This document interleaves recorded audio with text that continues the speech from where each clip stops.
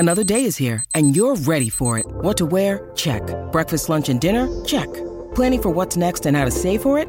That's where Bank of America can help. For your financial to-dos, Bank of America has experts ready to help get you closer to your goals. Get started at one of our local financial centers or 24/7 in our mobile banking app. Find a location near you at bankofamerica.com/talktous. What would you like the power to do? Mobile banking requires downloading the app and is only available for select devices. Message and data rates may apply. Bank of America N.A., member FDIC. Hi, everybody. Welcome to the Houston Sports Weekly podcast right here on KPRC 2 Plus, and click2houston.com. Great to have you with us another week. I'm KPRC 2 Sports Director Randy McAvoy alongside KPRC 2 Sports anchor Ari Alexander. Ari, we're focusing on the Texans and Andre Johnson becoming a finalist for the Pro Football Hall of Fame. He's a step closer to Canton again. Yeah, this team has been in existence for about 20 years, and you look 5 years down the road, there's a chance you're going to go from 0 Hall of Fame players to 2, with J.J. Watt almost definitely being a first-ballot Hall of Famer. Yep. Andre Johnson is not a first-ballot Hall of Famer, but he's getting closer, as you mentioned. He came up in an era with a lot of good receivers. That's really the one knock on him, is that he played in a time where there's a lot of guys at his position who are really good. But he has elite numbers. He played at an elite level. He was a big part of the Houston community. I think it's very hard to keep him out of the Hall of Fame. All right. Andre Johnson met with the media on Thursday, really talking about what he feels about being a finalist again and hoping he gets there, whether it's now or another year soon. And he eventually will make it to the Pro Football Hall of Fame. Hopefully, good news comes pretty soon. Let's listen in now to some of the press conference from Andre Johnson. I don't really think about it much, to be honest, until, it comes around. I get asked about it a lot, but now that it's here again, I've been getting a lot of texts, a lot of phone calls and stuff from a lot of friends and family. So hopefully this year we can get in. It'll mean a lot. It just shows everything that I put out, all the hard work I put in, just your peers and, the voters respecting your game and the way you carried yourself out on the field. So it'll mean a lot. I don't really, I never really put too much thought into what everybody else thinks. But, to achieve this accomplishment, I think it'll, just show that people did pay attention, to the things that I did do. It's just, it's out of my control. I feel like I've did everything that I've needed to do to, to achieve the accomplishment, and, we'll see what happens. What it means for you to represent the city and represent the franchise? It'll mean a lot. I've built a great relationship with the city of Houston. Just a kid from Miami, never really had been out of Miami until I came here. So I made Houston home, and, I get so many, I see so many people, and, everybody is always talking about, when you go to Canton, we're going to be there. So I can only imagine, if it was to happen, what Canton would be looking like. So, it's something that's talked about a lot, especially with, the finalist list coming out. So, Andre, if you were asked to and had the opportunity to stand before the voters to state your case on why you belong now as opposed to waiting on them, what would you tell them? I would probably just tell them, if you look at my career and what I did throughout my career, I never played with a Hall of Fame quarterback. I never played with any other Hall of Fame player. And if I did play with a Hall of Fame player, it's probably J.J. Watt, and he played on the defensive side of the ball. So I don't know many guys that have put up the numbers I put up without, playing with another Hall of Fame guy. So. You talked to Reggie Wayne, a good friend of yours, you're competing against him. Yeah, I texted him last night. We always, text and talk. So I texted him congratulations last night. He texted me the same thing back. And I just told him, hopefully one of us get to knock the door down this year. So. Andre, you just mentioned that you don't really think about your Hall of Fame candidacy until that time of year comes around. but I imagine now that it has, you reflect back on your career. When you do, particularly here in Houston, what are you most proud of that you accomplished here? I wouldn't say it was one particular thing that I was most proud of. I think for me it was just going about my business every week, laying it all on the line for my teammates. Trying to do everything I could to help the team win. Making sure that I put my best foot forward every time I stepped on the field. So that was just always my approach. It wasn't just one particular thing. My biggest thing was trying to win a Super Bowl here. And that's something I always say that, I wish I could have did before I retired. You talked to Michael Irvin about the Hall of Fame, considering where you guys grew up. No, I haven't talked to him about it. I haven't talked to Mike, in a little while. I think the last time I saw Mike when I was down in Miami, but we hadn't really talked about the Hall of Fame. When you were playing, you say you never thought about the Hall of Fame, but during your career, a lot of these modern wide receivers started getting into the Hall of Fame, and where guys had to wait a little bit, over the course of time. When you saw those guys getting in, and throughout your career, your statistics would show that you were the first to do it since Jerry Rice, or you mixed in with those names so often. Did you start to think that you belonged in that group? Well, I think once you drafted, when I came here, I didn't say to myself I want to be a Hall of Fame player. I just always said I wanted to be a great player. Like, I always just was like I want to be one of the best to ever play.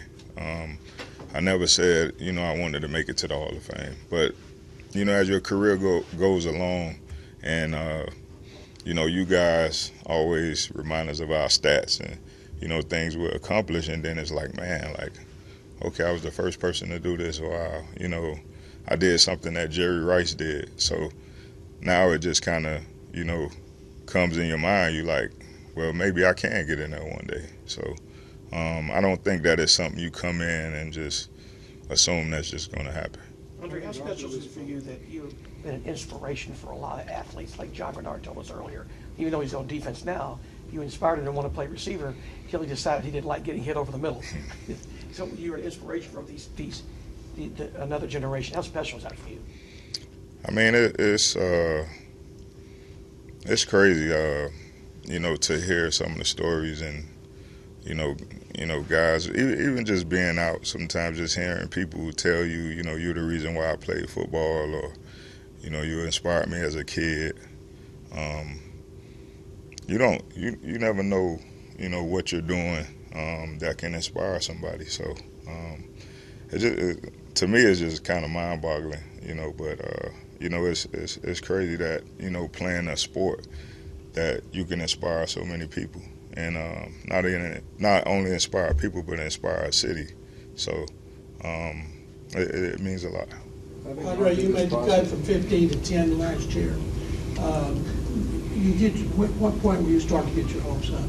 You get nervous about making that 2 reductions instead of just 1? To be honest, last year I never got nervous about it because I just feel like it's out of my control.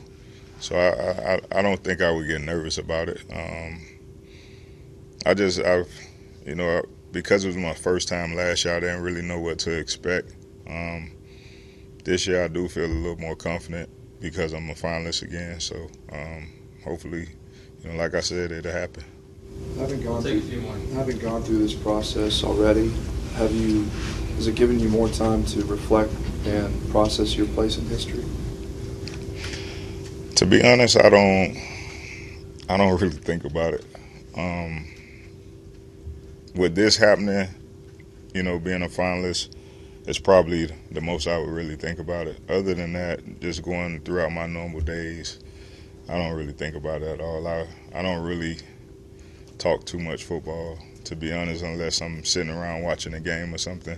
And most of the time I'm talking about the teams that are playing, so I don't really too much talk about what I've done throughout my career. So I'm pretty sure over the next few weeks or so, I have time to reflect, and I'll be asked a lot of questions about different things throughout my career. What does your mom think about it?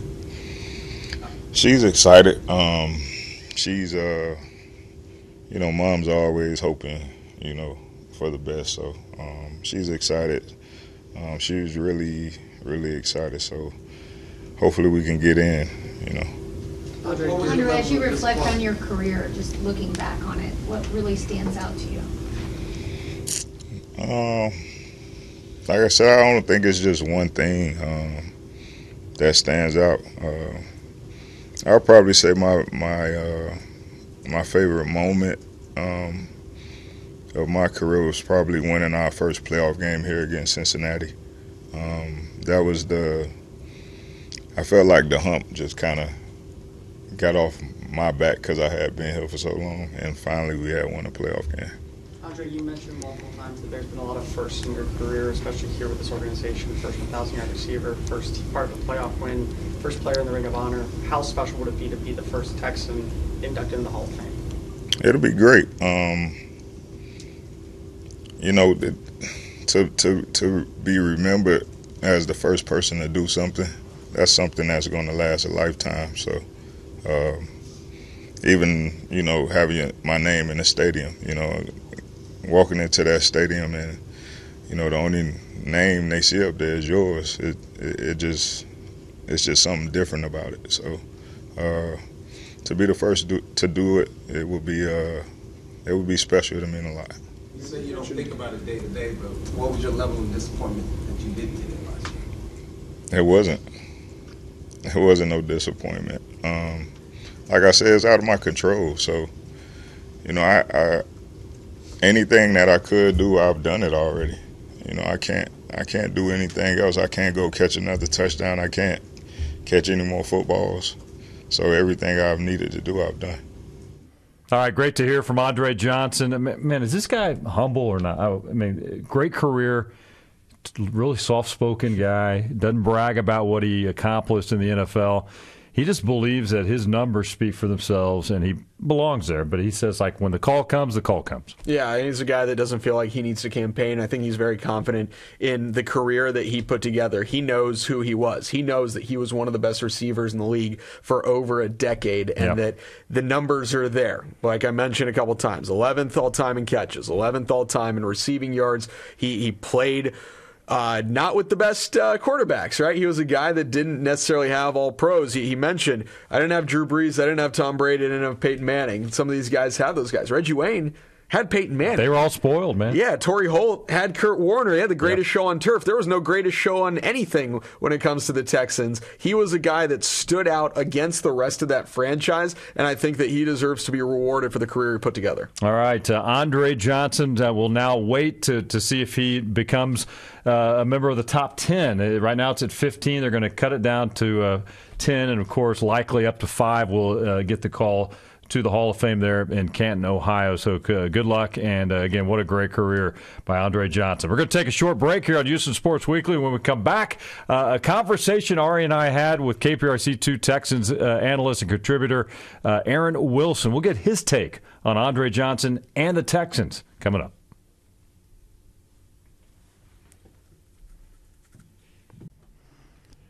All right, welcome back to Houston Sports Weekly. Randy McAvoy, Ari Alexander with you as we continue to talk Texans. Andre Johnson specifically, the great news he got just a few days ago, finding out he was again a finalist for the second straight year in the Pro Football Hall of Fame. He was a finalist in the top 10 last year as well. Came close, didn't quite make it out there to Los Angeles for the big announcement, but he hopes he'll get the call and make it out to Arizona on February 9th when the class of 2023 is announced. But well-deserving, as we mentioned in the last segment. He certainly put up the numbers, and he did it with 12 or 13 different quarterbacks. Yeah, he's a guy that he had a decent quarterback in Matt Schaub. Schaub had a few years where he was a good NFL quarterback, and then otherwise it was just a carousel guys. It was David Carr. It was a number of other guys where he just didn't have those elite guys, and he was playing in an era where it felt like there were 12 to 14 really good quarterbacks throughout the league. It's not just Breeze and Manning and Brady. There was guys like Phillip Rivers and Matt Ryan, and like all these teams had these good quarterbacks. Donovan McNabb was playing at the same time, and Dante Culpepper, and the teams had good players. And Andre Johnson just sort of had just like guys thrown to him, and he still managed to made it work. 14,000 yards, 70 touchdowns. He led the league in receiving yards a pair of years. This is a guy who deserves to be in the Hall of Fame. I don't think it's a slam dunk. There are a couple things that are working against him, but I think eventually he'll get there. All right, R and I out at NRG Stadium on Thursday for the news conference. After Andre spoke, roughly 15, 20 minutes or so, we caught up with our own Texans analyst for ClickToHouston.com, Aaron Wilson. Conversation about Andre, also a little bit about this Texans football team entering their finale against the Colts. All right, inside of NRG Stadium, moments after the news conference with Andre Johnson, Ari and I standing by now with Aaron Wilson, KPRC2 Sports, Click to Houston Texans analyst. And that was a fun press conference, kind of a feel-good moment in a season. We haven't had very many of those with this football team. Yeah, a bit of nostalgia, the good old days, and Andre Johnson, arguably the greatest player in the history of the franchise, him or J.J. Watt, take your pick. You think about what he's done, and I thought he said it so well, your question, that what else do I have to show? There's no more touchdowns to catch. Everything he's done, he could do, he absolutely did it. I thought it was funny when he said that and goes, I can't go out there and catch any more touchdowns. I can't catch any more passes. And you look at him, maybe you can. Like, the guy looks like he's in great good shape. I think he is too. Yeah, like if you put him out there, I feel like you might be able to catch a ball or two. But when you're going through that era of football, and the way that I think that it's easier to get into the Pro Football Hall of Fame or the Pro Basketball Hall of Fame than it is for baseball. And so the way that I apply to baseball is, can the story of this sport be written without you? I don't think as much applies to football and basketball, where it's like, is this an elite guy in this era of football? And I don't think that there's anyone that looks at Andre Johnson, the way he played, or just even his career numbers, and would say, no, this guy's not elite. I think it's going to be interesting to see how the voters vote on this down the stretch here when they cut it down to 10 and then a little bit further. You got Reggie Wayne that's in there, a guy who played with a guy like Peyton Manning and others. And as Andre put it, he said he never played with a Hall of Fame quarterback. He had to do it a little bit more a difficult road to get there to get those numbers. He never even played with a guy that's in the Hall of Fame. Right. I mean, Matt Schaub's the best quarterback you play with. J.J. Watt's the only other guy from that era that has the shot. I'm sure he'll be first ballot 5 years from now. Canton, book it, big upset. That'll happen. But you think about Andre and the respect. I wasn't covering him at the time. I was covering the Ravens. But when they would play him, you talk about the toughness and the respect that he garnered around his peers.